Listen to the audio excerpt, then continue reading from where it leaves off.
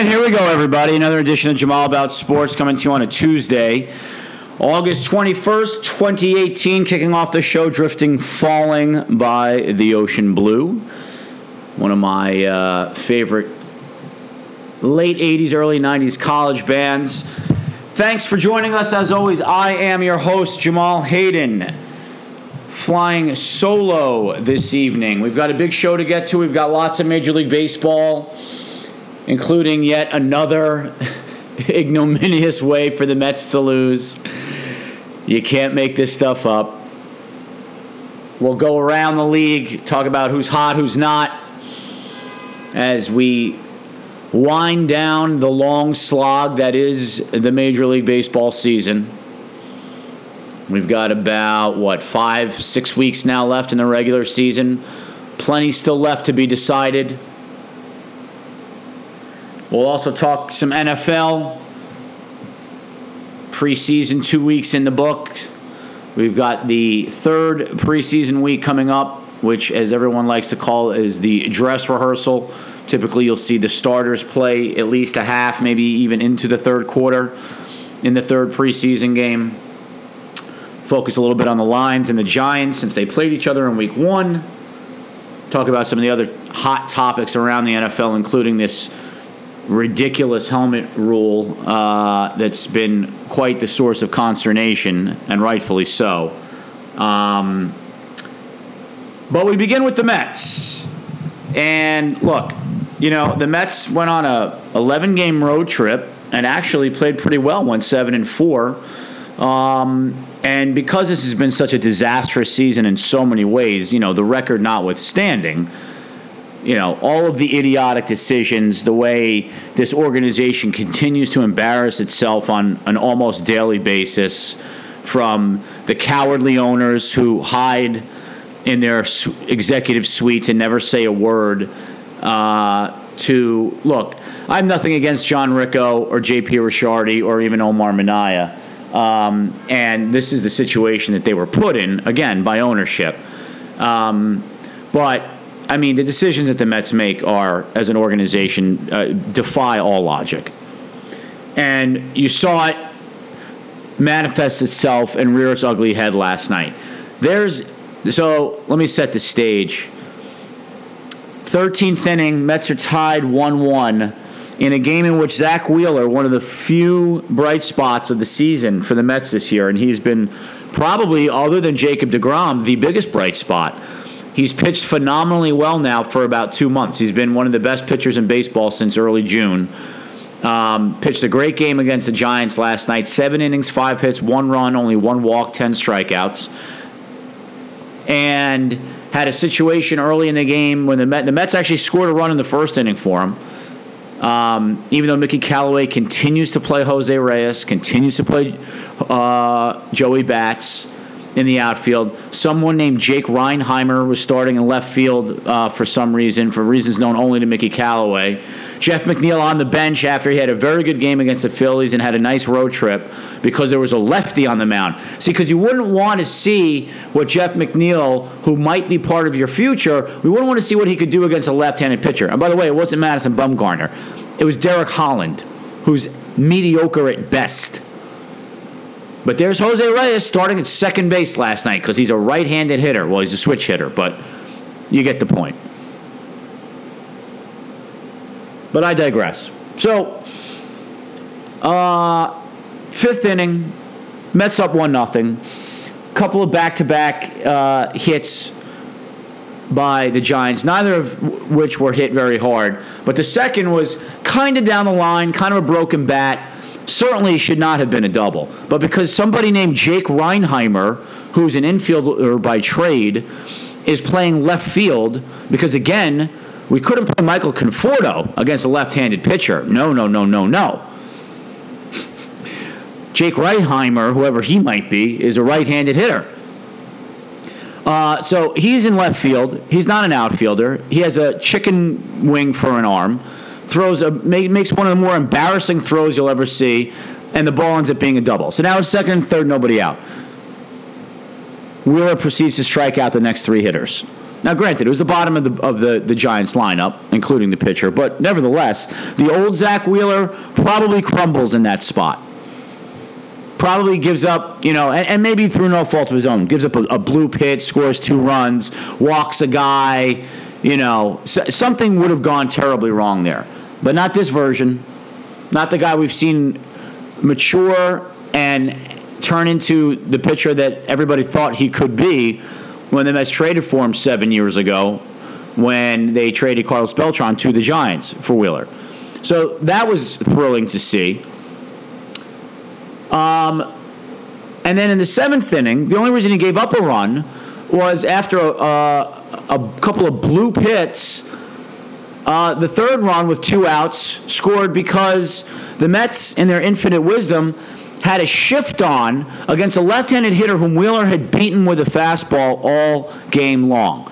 So instead of Rosario just being positioned in his normal spot at shortstop, he was basically playing behind the bag, as if the hitter for the Giants had any prayer of hitting the ball up the middle, of pulling the ball, or even hitting it up the middle. So what happens? Wheeler jams him inside. He hits a jam job that should have been an easy pop-up just to barely into the outfield grass for the shortstop Rosario to make. But instead, because he's swung all the way over towards second base, it was just out of his reach, and that scored to tie the game. And I've said this all year. The Mets, and I understand teams shift all the time, and again, this is another reason why I despise analytics. I shouldn't say despise analytics. I despise the way they are relied upon blindly. Again, the numbers say. How about you watch what's happening in the game? And the fact that Wheeler, these guys couldn't get around on Wheeler if their lives depended on it last night. Nope. The numbers say. Okay. Well, cost you a game last night, Mickey. You dope. I mean, this Mickey Callaway, again, it's not his fault. This is what he was hired to do.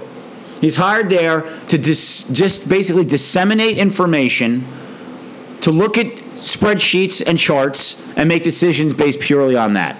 It's quite a sport baseball is turning into.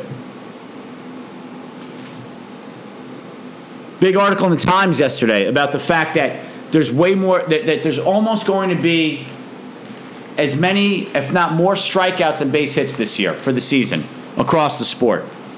That's exciting to watch, isn't it? It's fun. So that tied the game. The Mets, of course, couldn't score. They had 1st and 3rd, 1 out in the 8th inning with Rosario, who'd shown some signs lately, with a real chance to show things were different. And, of course, he grounds into a double play. And, of course, Callaway on a 3-2 pitch refuses to send the runner at first. Because, God forbid, I mean, even if Rosario strikes out and it's a strike him out, throw him out, double play, who cares? These games are meaningless. And the Giants aren't in any sort of playoff contention either, so you can't even use the argument that for the integrity of the game, you got to try to play to win the game. You play these games now, if you're the Mets, to see what guys who are supposedly going to be part of your core moving forward, what situations they can handle and which situations they can't. And that situation last night, tie game, 1st and 3rd, 8th inning, fast runner on first, 1 out. Not fast, but a fast enough runner in Conforto on first and 1 out. Rosario up, hit and run. Of course, it's a ground ball. Of course, in that at-bat, he swung at 3 pitches that weren't anywhere near close to being strikes. Got completely nervous. And all the progress that he's shown in about the last 2 weeks, right down the drain in that 1 at-bat. And grounds into a double play. So, fast forward, 13th inning. Tyler Bachelor, minor league reliever the Mets like, who does throw hard, although, by the way, everybody throws hard now. The average major league fastball these days is like 94 miles an hour. It used to be 15 years ago. It was probably 89, 90. But he's a hard thrower. He's shown a little ability so far. He's all over the place. He's wild. Doesn't command his off-speed pitches very well. But whatever. Fine having this guy in the game. He pitched the 12th. He was good. Came out for the 13th. Gives up a hit on an 0-2 hanging curveball. Throws away a pickoff attempt at first base. Guy goes to second. Wild pitches the guy to third base. I mean, this is bad news Bears kind of stuff. Gets an out. No, sorry. Walks the guy on. Oh, sorry. On a 3-2 pitch, also was the wild pitch. Walked the guy. So now it's first and third, and nobody out. Gets the next guy, Joe Panik, to pop up on the first pitch. Okay, 1 out.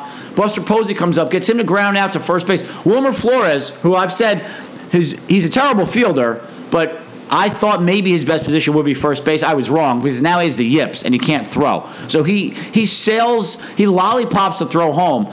Mesoraco did a good job of catching it and then making the tag and getting the guy out. It was a close play at home. The guy should have been dead to rights if Flores just comes up and makes a routine throw. But he's got the yips now. He's had a lot of trouble throwing the ball to other bases, be it home, be it second base, wherever. So they got 2 outs. Now it's first and second, I guess. Next guy up, it's a routine pop-up to left field. Rosario's camped under it. Here comes Dom Smith, the overweight first baseman. To his credit now, has dropped a lot of weight and I guess isn't overweight anymore. But by nobody's definition is this guy an outfielder, right? Here he comes bounding in from left field to crash into Rosario to knock the ball out of his glove, and the winning run scores. Because, of course, the Mets went down meekly in the bottom of the 13th. I mean, so there you have Wilmer Flores playing first base, who, again, we know what Wilmer Flores is. He's a nice right-handed hitter who generally crushes left-handed pitching, although he hasn't done very well against left-handed pitching this year, but he's shown an ability to hit righties fairly well, right? He's got his, 12 home runs, 47 RBIs, hitting 275. I mean, he's a decent extra player on your team. He's not a starter because his fielding is atrocious, and frankly, he's not quite good enough offensively to play every day anyway. Certainly not, if he was a great defender, you could probably justify keeping him in a lineup every day. But he's not only not a great defender, he's a subpar defender. And so, again, the Mets already know what he is. He's basically a DH playing out of position wherever he plays for the Mets. So you call Dom Smith up, who, in the beginning of the year, I understand, look, he was supposed to be potentially the first baseman of the future. Okay. He got off to a rough start by being late to a meeting. Then, of course, he went and got hurt. This was all in spring training. He had a lousy season at AAA in a hitter's paradise. He's gotten a couple of cups of coffee up here this year, hasn't shown much of anything. I understand that. But with, 6 weeks to go, as I said, in the season, in a lost season, okay, and the Mets refused to call up their real first base prospect, Peter Alonso, for reasons known only to them, one of which, hilariously, they like to try to say is because he's not a good defender, right? Chronicled that on last week's show. If you're going to play Dominic Smith, the only place you should be playing him is first base. That's it. To put him in left field is patently absurd. And it cost the Mets a game last night. But this is what you get. And then the Mets wonder why everybody piles on them. Because you have Wilmer Flores, who's not a first baseman and not part of your future playing first base, and you have supposedly a potential first baseman of the future playing left field. And it costs you a game. And there's Jose Reyes playing second base, starting at second last night. And Jose Bautista playing right field, who on a swinging third strike at a ball in the dirt that got away from the catcher, couldn't be bothered to even attempt to run to first base. And the Mets are claiming they're keeping Joey Bats, who, by the way, I don't hate. But I'm sorry, you can't claim to keep a guy around as a veteran presence and leadership if he's not even going to show the young players to run to first base on a pitch in the dirt that gets away from the catcher. Now, he probably wasn't going to be safe at first base anyway, but still, are you kidding me? He can't be bothered. He walked right back to the dugout. And there's Mickey Callaway with his George Michaels beard. Says nothing. I mean, you talk about a guy in over his head. What a clown.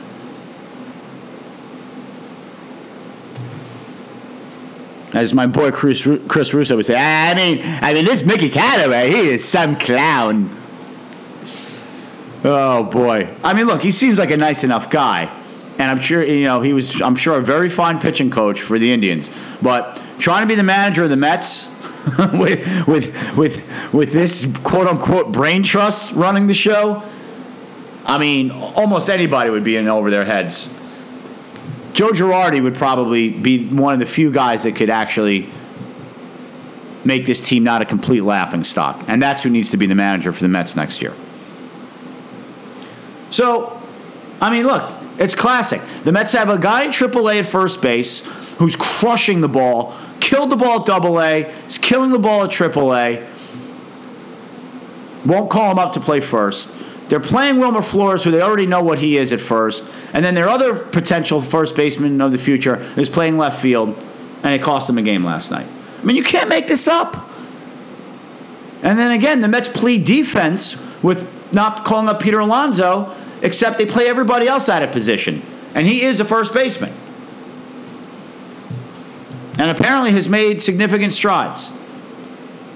And again, what do you have to lose? Nothing. Season's lost already. Anyway, season was lost months ago. God forbid the kid came up here and smashed, 10, 12 home runs in the last 6 weeks and gave you a little juice, a little life, something to be excited about for next year. And if he doesn't, it's not the end of the world. Remember, Aaron Judge struck out like 90 times in 200 at-bats or something when he got his call up 3 years ago. It's worked out okay for him. And then more Mets idiocy.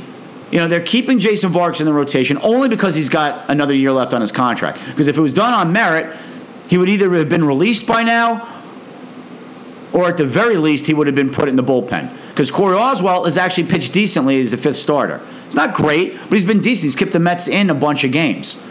And I understand Vargas pitched okay his last 2 starts. I don't care. Again, it sets a terrible precedent. And I understand Todd Frazier is a good guy. I get it. That's great. If I never see Todd Frazier play another game for the Mets, it'll be too soon. I mean, think about it. The Mets signed Todd Frazier, Jay Bruce, Anthony Swarzak, Jason Vargas, and Adrian Gonzalez. Oh, remember him? He was going to be their other Mets first baseman. 5 guys. All 5 have been unmitigated disasters. They've been abject failures, every single one of them. They didn't hit on one. That's almost impossible to do.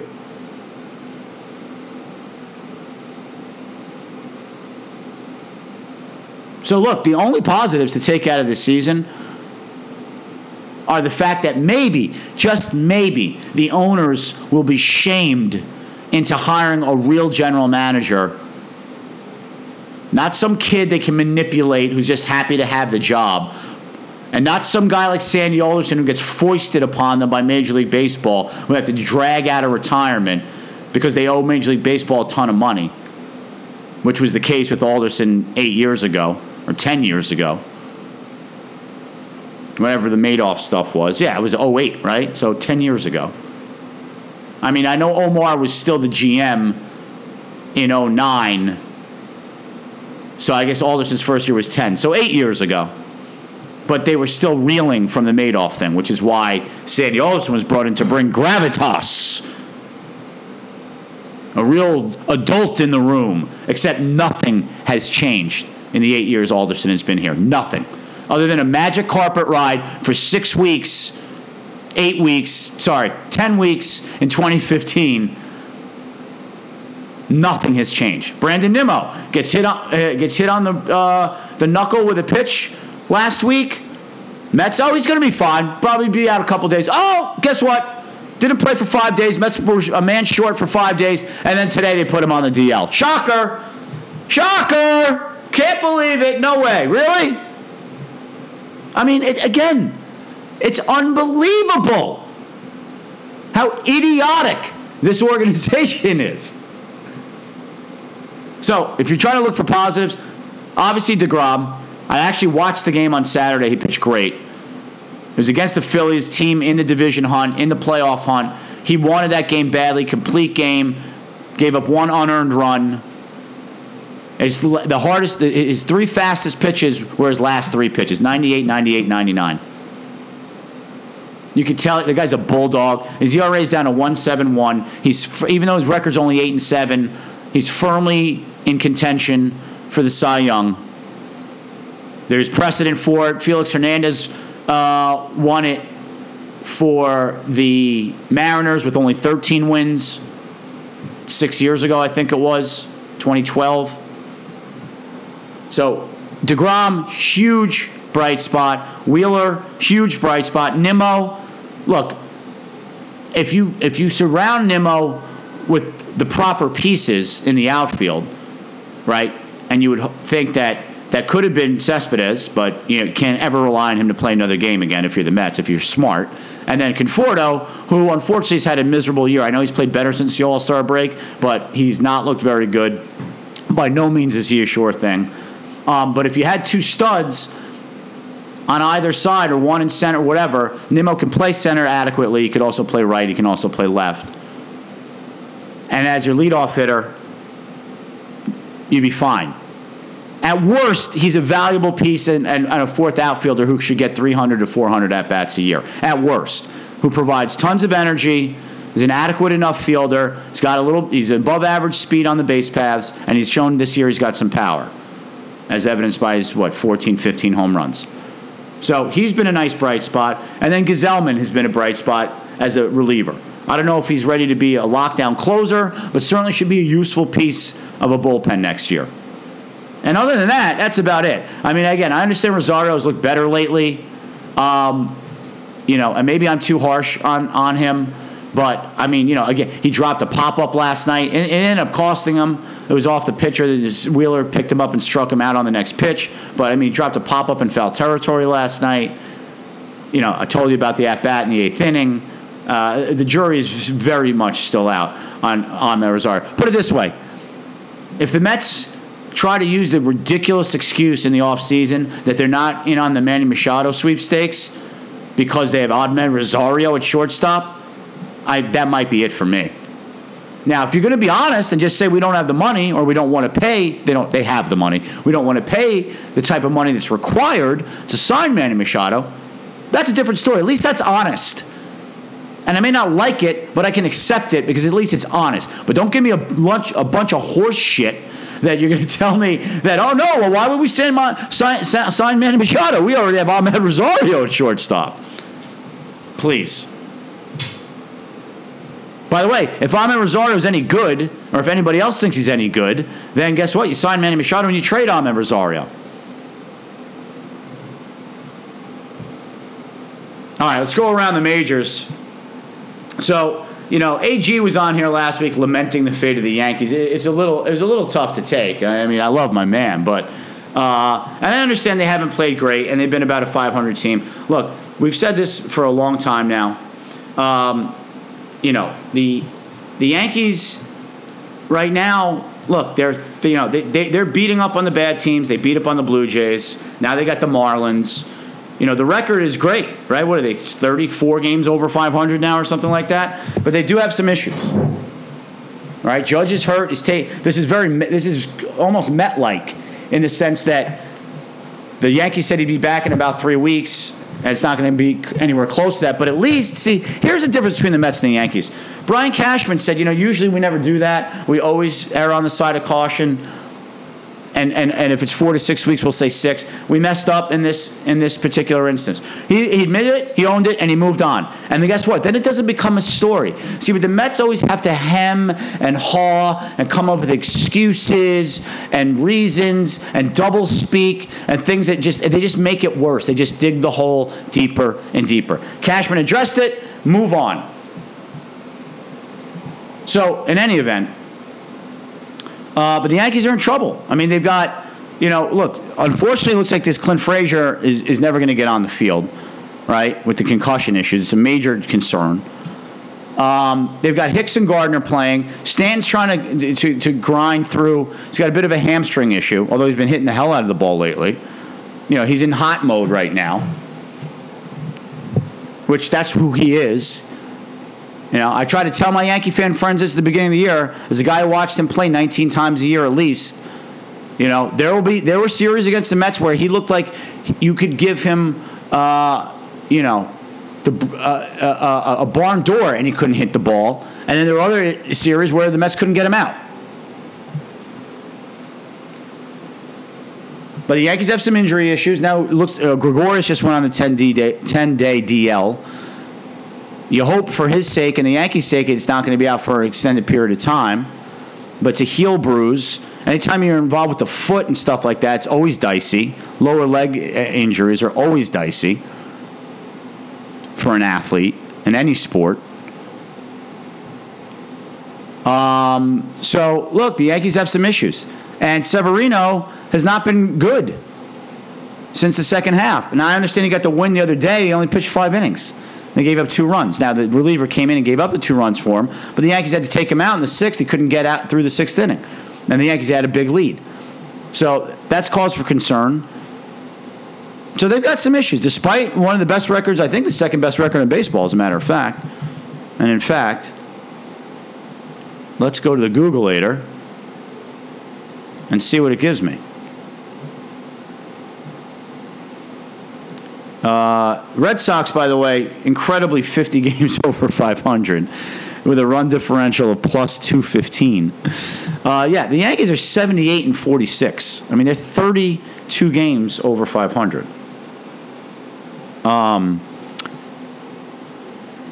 Indians are 20 over, so that would be simple math to tell me the Yankees are better than them. The Astros, who have certainly come crashing back down to earth, 2-8 in the last 10. They're starting to get their guys back and healthy, though. And they're 75 and 50, as are the A's. So in the American League, the Yankees easily have the second best record. So right now, the Yankees are in no danger at all of not being the first wild card. Right? They'd be the first. Oakland would be the second. And then in the National League, you have nobody even close. I mean, the best record in the National League right now are the Cubs at 71 and 52. They're not even 20 games over. They're 19 games over. By the way, Cubs just got Daniel Murphy today. Now, I don't know where he's going to play. He's going to play second base because that's where Javi Baez plays. He's going to play first because that's where Rizzo plays. Cubs going to trot him out at third base. Good luck, guys. Have fun. Have fun with that. I know Brian's hurt, but have fun with Daniel Murphy at third base. I mean, I know he can hit. We all know he can hit. Yankees have the second best record in baseball, and by a lot. By, 4 games over the A's. But looks can be deceiving. There are some weaknesses there. So, look, the last 6 weeks for the Yankees all about trying to get healthy, get Severino straightened out, try to identify who your second starter is going to be.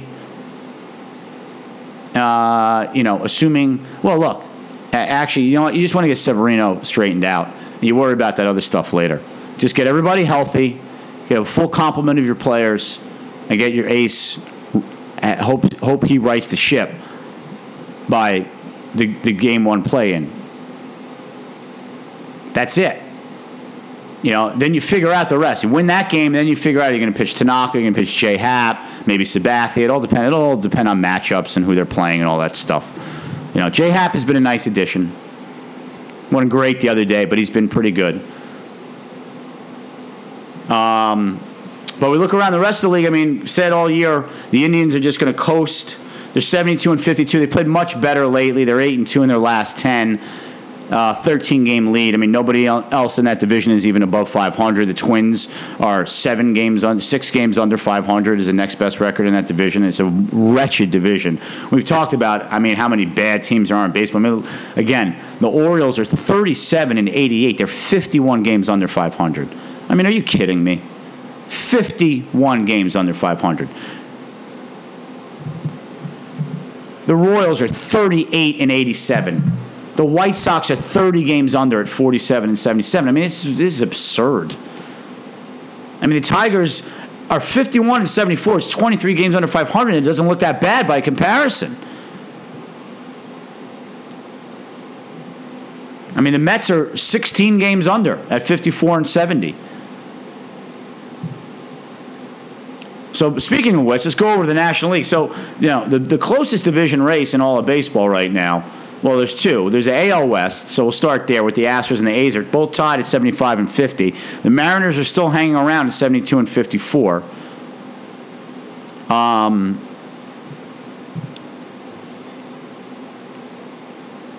We'll see. Look, the Mariners' starting pitching ain't great, but neither are the A's. Although, talked about Edwin Jackson last week, and then Mike Fiers, who they got from the Tigers around the deadline, has pitched very well for them since he's come over there. And we talked about the A's bullpen last week. It's excellent. And they mash the ball. I mean, they are this new model, right? They have a very deep and good bullpen, and they hit a ton of home runs. That's what baseball is today. Like it, or, for better or worse, that's what it is. And then in the National League, the West also is the best division race. You've got the Diamondbacks at 69 and 56, Rockies at 68 and 56, and the Dodgers, who are really in dire straits right now. They are reeling. Their bullpen has blown a ton of games. I think 6 out of the last 7 games, their bullpen has given up a run to either that's either tied the game or put the Dodgers behind late in the game. They just did get Kenley Jansen back, but he blew the game last night. He went on the DL with a heartbeat issue, an irregular heartbeat issue. He came back off the DL last night, but he blew the game. So they're 3-7 in the last 10. They looked like they were poised to take off and be the class of the AL West for sure, if not the whole National League. Especially, they got Manny Machado, they got Brian Dozier from the Twins, the power hitting second baseman. Kershaw's back. But they are really hit a rough patch here. Whereas the Rockies have played great, even on the road, although their bullpen is still a mess. And then the Diamondbacks kind of keep plugging away with a pretty good bullpen and a deep lineup. And they field the ball well. And then in the Central, you've got the Cubs, I mentioned, is 71 and 52. The Brewers, they've won 2 in a row, but they hit a rough patch too. For a while, they had the best record in the National League. Now they're 70 and 57. Their lack of starting pitching is really starting to catch up to the Brewers because the lineup is tremendous. I mean, Yelich, Kane, Aguilar. They got Moustakas from the Royals. He's hit well for them. Even Braun can still be dangerous from time to time. I mean, Brewers have a very good lineup, and their bullpen is very good, but the starting pitching is not particularly strong. And their bullpen has sprung a few leaks even lately. Because again, it's great to have a good bullpen. You use these guys every single day over the course of a long season. It starts to add up. And then the Cardinals are probably the hottest team in baseball right now. They were dead and buried. Now they're 69 and 57, and they just traded to get old friend Matt Adams back, also from the Nationals. So it would appear the Nationals are in full sell-off mode now. They're 1 game under 500. They've blown a ton of leads. They're 3-7 in their last 10. There's clearly something wrong over there. And it'll be very interesting to see in the offseason what becomes of that team, with Bryce Harper being a free agent. If they're going to go into full rebuild mode, do they trade Scherzer? I mean, the Yankees would be front and center to try to get him. Watch the Yankees get Max Scherzer next year for like Clint Frazier, who when healthy is a good player, but hasn't been healthy ever. For like Clint Frazier, Justice Sheffield, and Greg Bird. Yeah, they won't give up Andujar or Torres. And Bird will stink for the Nationals, and Frazier will never see the field because he'll be hurt all the time. He'll have to retire early. And, Sheffield will be like a number 4 starter. Watch. It's coming. All right, we're going to take a short break, and then we'll be back with the NFL right after this. All righty, we are back here on the second half of Jamal About Sports. So let's go over to the NFL, and we'll touch on the Detroit Lions, my Detroit Lions, to start. So 2 games in, 2 very subpar performances in the preseason. Now, granted, it's preseason. Typically, you don't make a big deal about it. the records, the scores are certainly meaningless, right? And the number one rule for me for preseason is get through healthy, right? You want your starters and your key reserves to come through the preseason healthy. So far, to that end, it's been a successful preseason for the Lions. They did, unfortunately, lose one of their key special teams guys in Steve Longa in the game against the Giants. Again, no disrespect to him, but certainly it's not obviously the same as if you lost Matt Stafford. So far in that regard, it's been good. However, the big issue coming into the offseason was where the line's going to get a pass rush from, and is the offensive line going to be demonstrably better than it was last year? Because it was a horror show last year. We've documented it plenty of times. So, listen, Bob Quinn has invested a lot of resources via high draft picks and or free agents to try to fix the offensive line. And if last Friday night's game against the Giants is any indication, he has failed miserably. Because that offensive line, and look, I get it. Giants have a nice defensive front. I understand that. Olivier Vernon's a nice player. Snacks Harrison's a good player. He's more than a good player. He's one of the top D tackles in the league. I understand all that. But the Lions' offensive line against the Giants was non-competitive. Okay? Now, I want to hear about TJ Lang, the right guard, wasn't playing. Well, part of being a good general manager is you have to have credible backups. And Joe Dahl, the Lions' backup right guard, can't play in this league. And Kerry Wiggins, or Liggins, or whatever his name is, who they signed as a free agent from the Chargers in the offseason, can't play in this league. Those guys are on roller skates. They're in the backfield on every play. And Taylor Decker, who was a first-round draft pick 2 years ago from Ohio State, supposed to be a stud, was awful. And Rick Wagner, the right tackle, who they gave a ton of money to in the offseason last year, who had a bad year, by the way, last year for the Lions, stunk against the Giants. He was terrible. And Graham Glasgow, the center, third-round pick out of Michigan, who you think that would be a good player, George is still very much out on him. And he didn't play particularly well against the Giants either. The entire offensive line was an embarrassment against the Giants. Awful. And then you go to the other side of the ball, and look, I'm less concerned about the defense only in this regard. Patricia's not showing his hand. He's not scheming. Lions I don't think did any blitzing at all. Right? So, they did show some pressures. They got a sack fumble, which the refs somehow, they must have thought it was a regular season game because they overturned it, even though it was clearly a fumble. I don't see how in the world it was at least close enough. It certainly was not enough evidence to overturn the call on the field. So, maybe they're getting their screw jobs of the Lions out of the way in the preseason first, hopefully. Probably not. So they showed a little bit of life. I'm a little less concerned with that. But Jared Davis, the middle linebacker, still shows that he can't cover anybody, as Wayne Gallman made him look silly for a touchdown. Juked him right out of his jock. So there's a lot of issues here. And look, I expect the Lions to struggle in the first 4 games of the season anyway.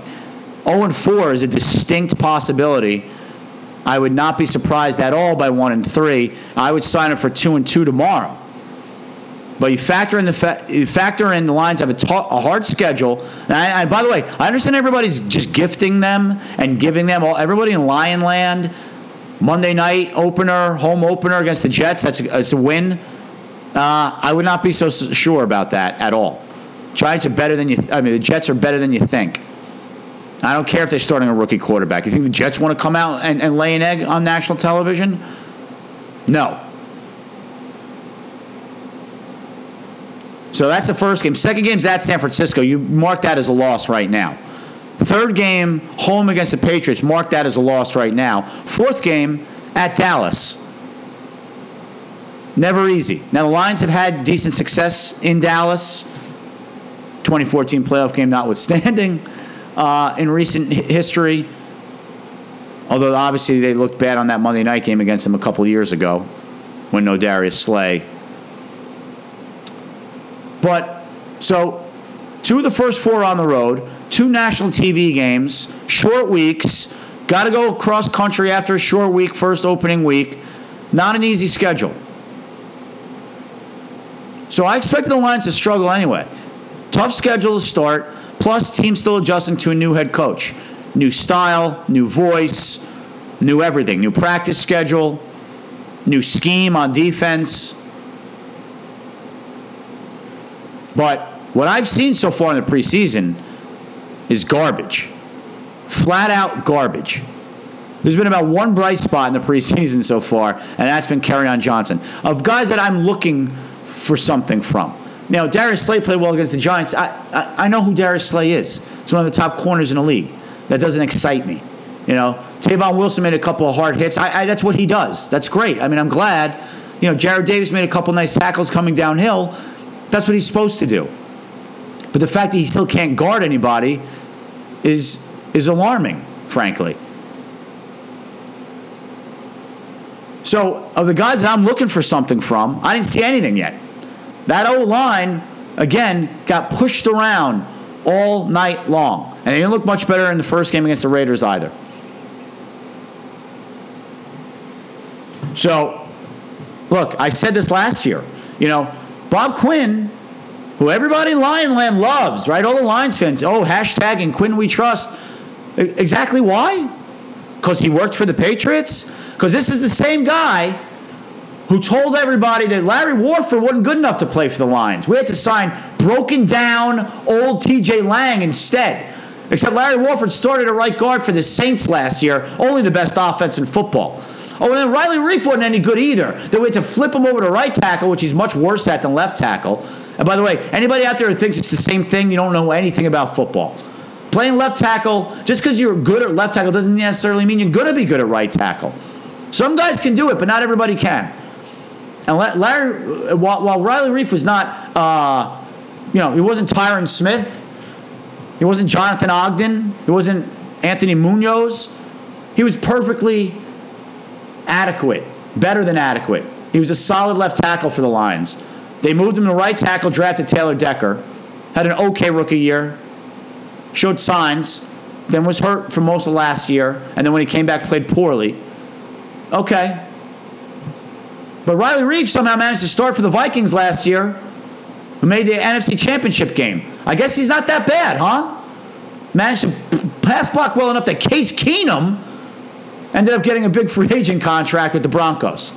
And the Vikings had one of the best offenses in the league last year. But those guys weren't good enough for the Lions. They couldn't play, according to Bob Quinn. Oh, and LeAdrian Waddle is starting a right tackle for the Patriots. Now, granted, that's partly due to injury because they lost Isaiah Wynn in the preseason game. But nevertheless, if he wasn't any good, I don't think Bill Belichick would have him around. So 3 guys the Lions jettisoned because they couldn't play are all starting on teams that are much better than the Lions for offenses that are better than the Lions. Doesn't reflect well on Bob Quinn. Now, look, I get it. It's 0-2, whatever. It's preseason. It's 2 games in preseason. Taylor Decker, give him credit, didn't hide from it, said I played a terrible game. You won't see that again. That's all well and good. I appreciate him for being a stand-up guy. That's great. But this O-line better get its act together and fast, or else Stafford's going to get hurt. And then when that happens, or if that happens, you can really forget it. Because what the Lions have at backup quarterback right now is not NFL quality. Matt Castle may be a nice guy and Tom Brady's golfing buddy. He's a stinky quarterback. Stinky. I mean, he's 36 years old. He wasn't any good even when he was supposedly good. He's certainly not a guy that can come in and play a couple of games for you and start and expect you to win a game, or even come off the bench in the game and hope you could win and rally the troops. Now, Jake Rudock had a nice preseason last year, showed some promising signs. He's had a poor preseason this year. However, I'm not ready to give up on him yet just because he's played poorly behind a crap offensive line and in an offense that's been ridiculously, or I shouldn't say ridiculously, but an offense has been vanilla, which again, I'm fine with. Don't tip your hand. Don't be showing your gimmick plays. Don't be showing the world what you're actually going to do in the regular season, which again is why you can't read too much in to preseason, particularly the results. But when I see a guy just pass blocking mano a mano, there's no scheme there. That's just one guy getting beat by another guy. That's what concerns me. Now, flipping over to the Giants, if you're a Giants fan, you have to be happy. Lorenzo Carter, who they drafted in the third round, who, by the way, the Lions had no use for because we had to trade up for a safety. The Lions could have taken. They couldn't have taken Carter in the third round. They could have taken him in the second round. They didn't have to trade up for Kerryon Johnson. Could have sat there, drafted Lorenzo Carter in the second round, and taken Royce Freeman in the third round, who's looked very good for the Broncos, running back out of Oregon in the preseason. Could have done that, which is why I hate trading up. But I digress. Lorenzo Carter looked very good. Snacks looked good. Vernon looked good. This Kerry Wynn looked great. Another defensive lineman. B.J. Hill, who I loved coming out of NC State, looked very good. Now, did Ogletree get made look silly by Theo Riddick? Yeah, he does that to a lot of people. Don't worry about it. Jenkins looked good. Apple looked pretty good. And then, listen, I understand Eli's still your quarterback, but Davis Webb looked good. Some of those passes he completed, the Lions D-backs actually were in really good position. He just put the ball in a perfect position.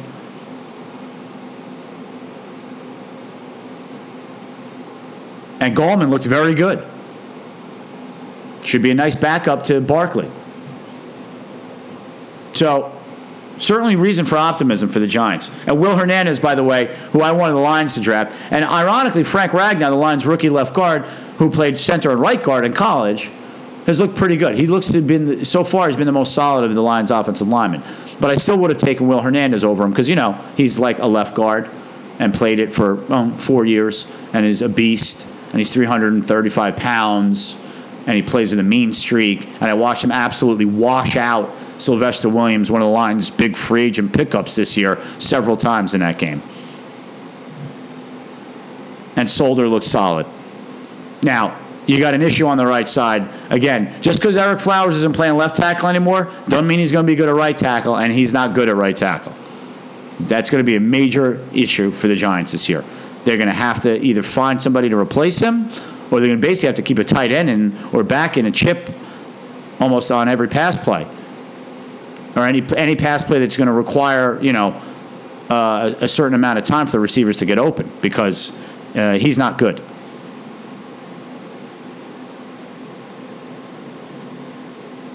Now, in that Giants game, we saw this ridiculous new helmet rule rear its ugly head. Now, the intent of the rule makes sense, which essentially is they don't want players dropping their heads to initiate contact, okay?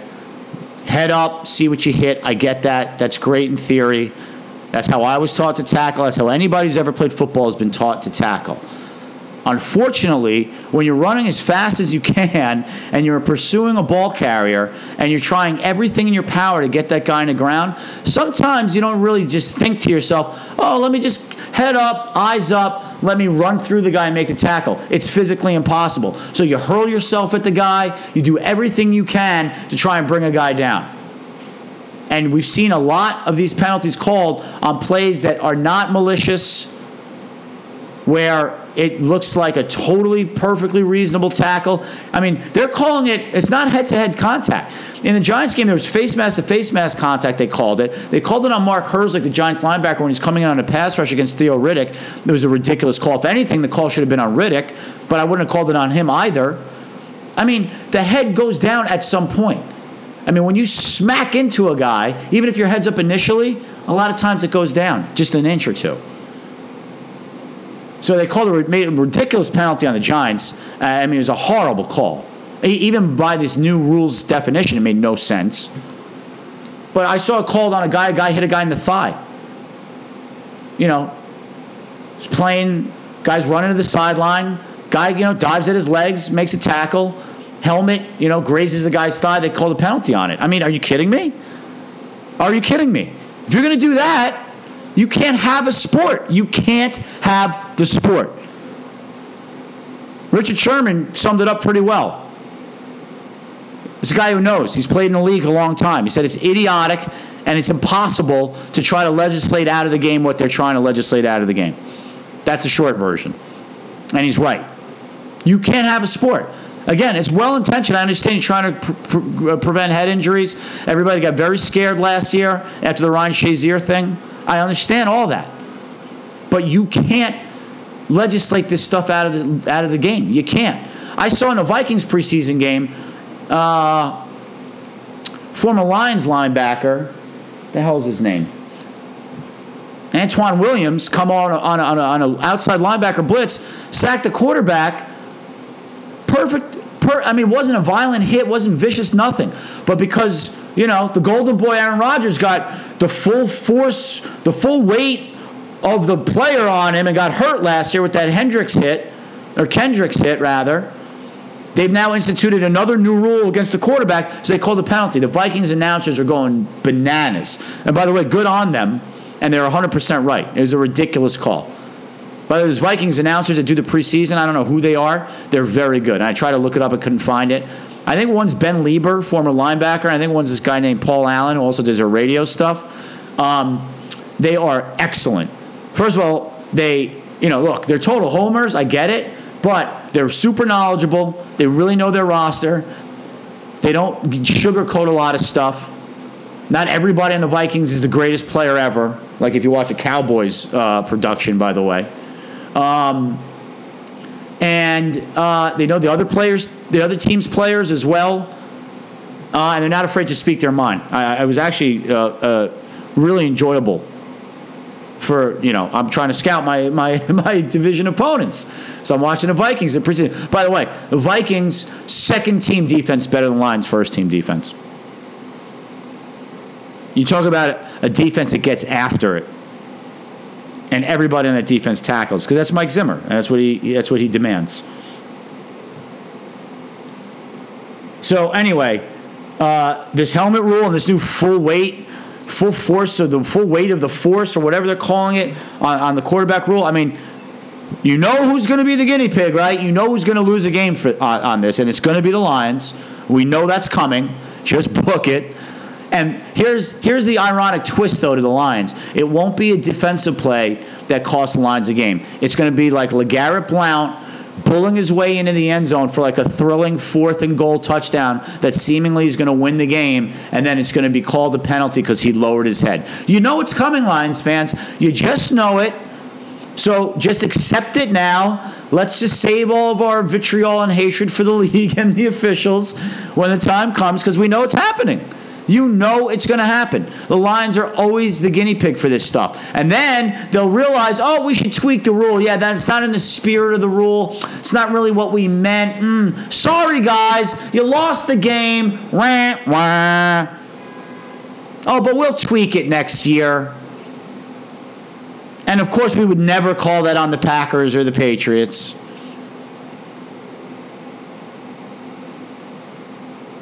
Oh, and by the way, they've also now in the NFL trying to essentially get rid of kick returns. You can't double team anyone anymore in blocking on kick returns.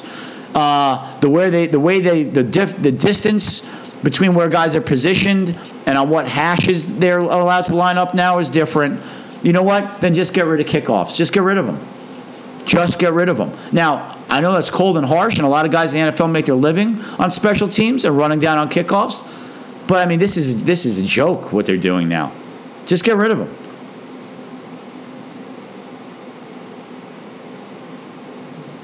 Finally, I'll leave you with an update on the Maryland football situation. And it's now more than just football. So, thankfully, it would appear the Maryland Board of Regents has voted to fire the President Wallace Lowe, the acting athletic director, Damon Evans, who was the acting athletic director, then got the job full-time after the previous athletic director, Anderson, who was the guy who hired Randy Edsall and DJ Durkin and Mark Turgeon, among others. Kevin Anderson was his name. After he got caught trying to get another job while he still had the Maryland job and was put on leave or took a hiatus or some nonsense. So Damon Evans out, Wallace Lowe, President of Maryland out, DJ Durkin out.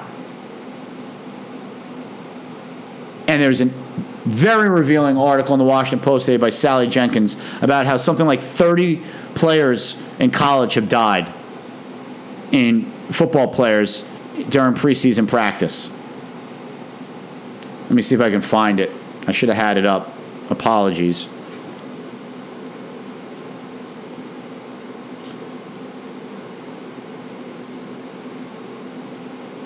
But in any event, it's ridiculous what goes on in college football. And we know that. I mean, we know that. I said it last week. It's a cesspool. College athletics are a cesspool right now. Again, I'm DJ Durkin. I'm the CEO of the Maryland football team. How'd that work out for you, DJ? Tough guy? I mean, listen, of course, was it his intention for this to happen? No.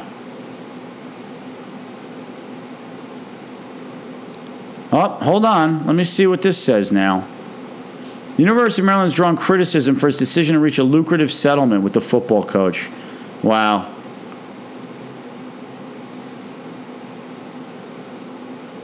What are they doing now? Sorry, this is just coming in over the wire. Maryland football coach DJ Durkin. Oh, he's still under suspension, but he's still going to get paid. Or no, that's the other coach. That's the strength and conditioning coach. They're still going to pay him his $315,000. All right, that's the wrong article. Sorry. The bottom line is these guys are a bunch of lunatics, and they think that, shaming guys and making them run sprints, which is what happened with this kid, Jordan Hicks. He was made to run, I think, 10 110-yard sprints or something like that. I mean, first of all, what does that have to do with playing football? Is that teaching? Is that teaching football? Is that helping him in his technique? Is that helping him be a better football player? No. Of course not. Is an offensive lineman ever going to run 110 yards in a football game? No. Never. It's penal, plain and simple. It's punitive, plain and simple. That's all it is. It's a way to demean and shame. And there's no place for it. So get rid of the whole lot of them, as far as I'm concerned. All of them. Good riddance. All right, that's it. That's going to do it for tonight's show. As always, thank you for listening. Check us out on SoundCloud, on iTunes, Twitter handle @JamalAboutSport and OS, Facebook page Jamal About Sports, the website JamalAboutSports.com. Thanks again. Enjoy the sports. Until next week, peace out.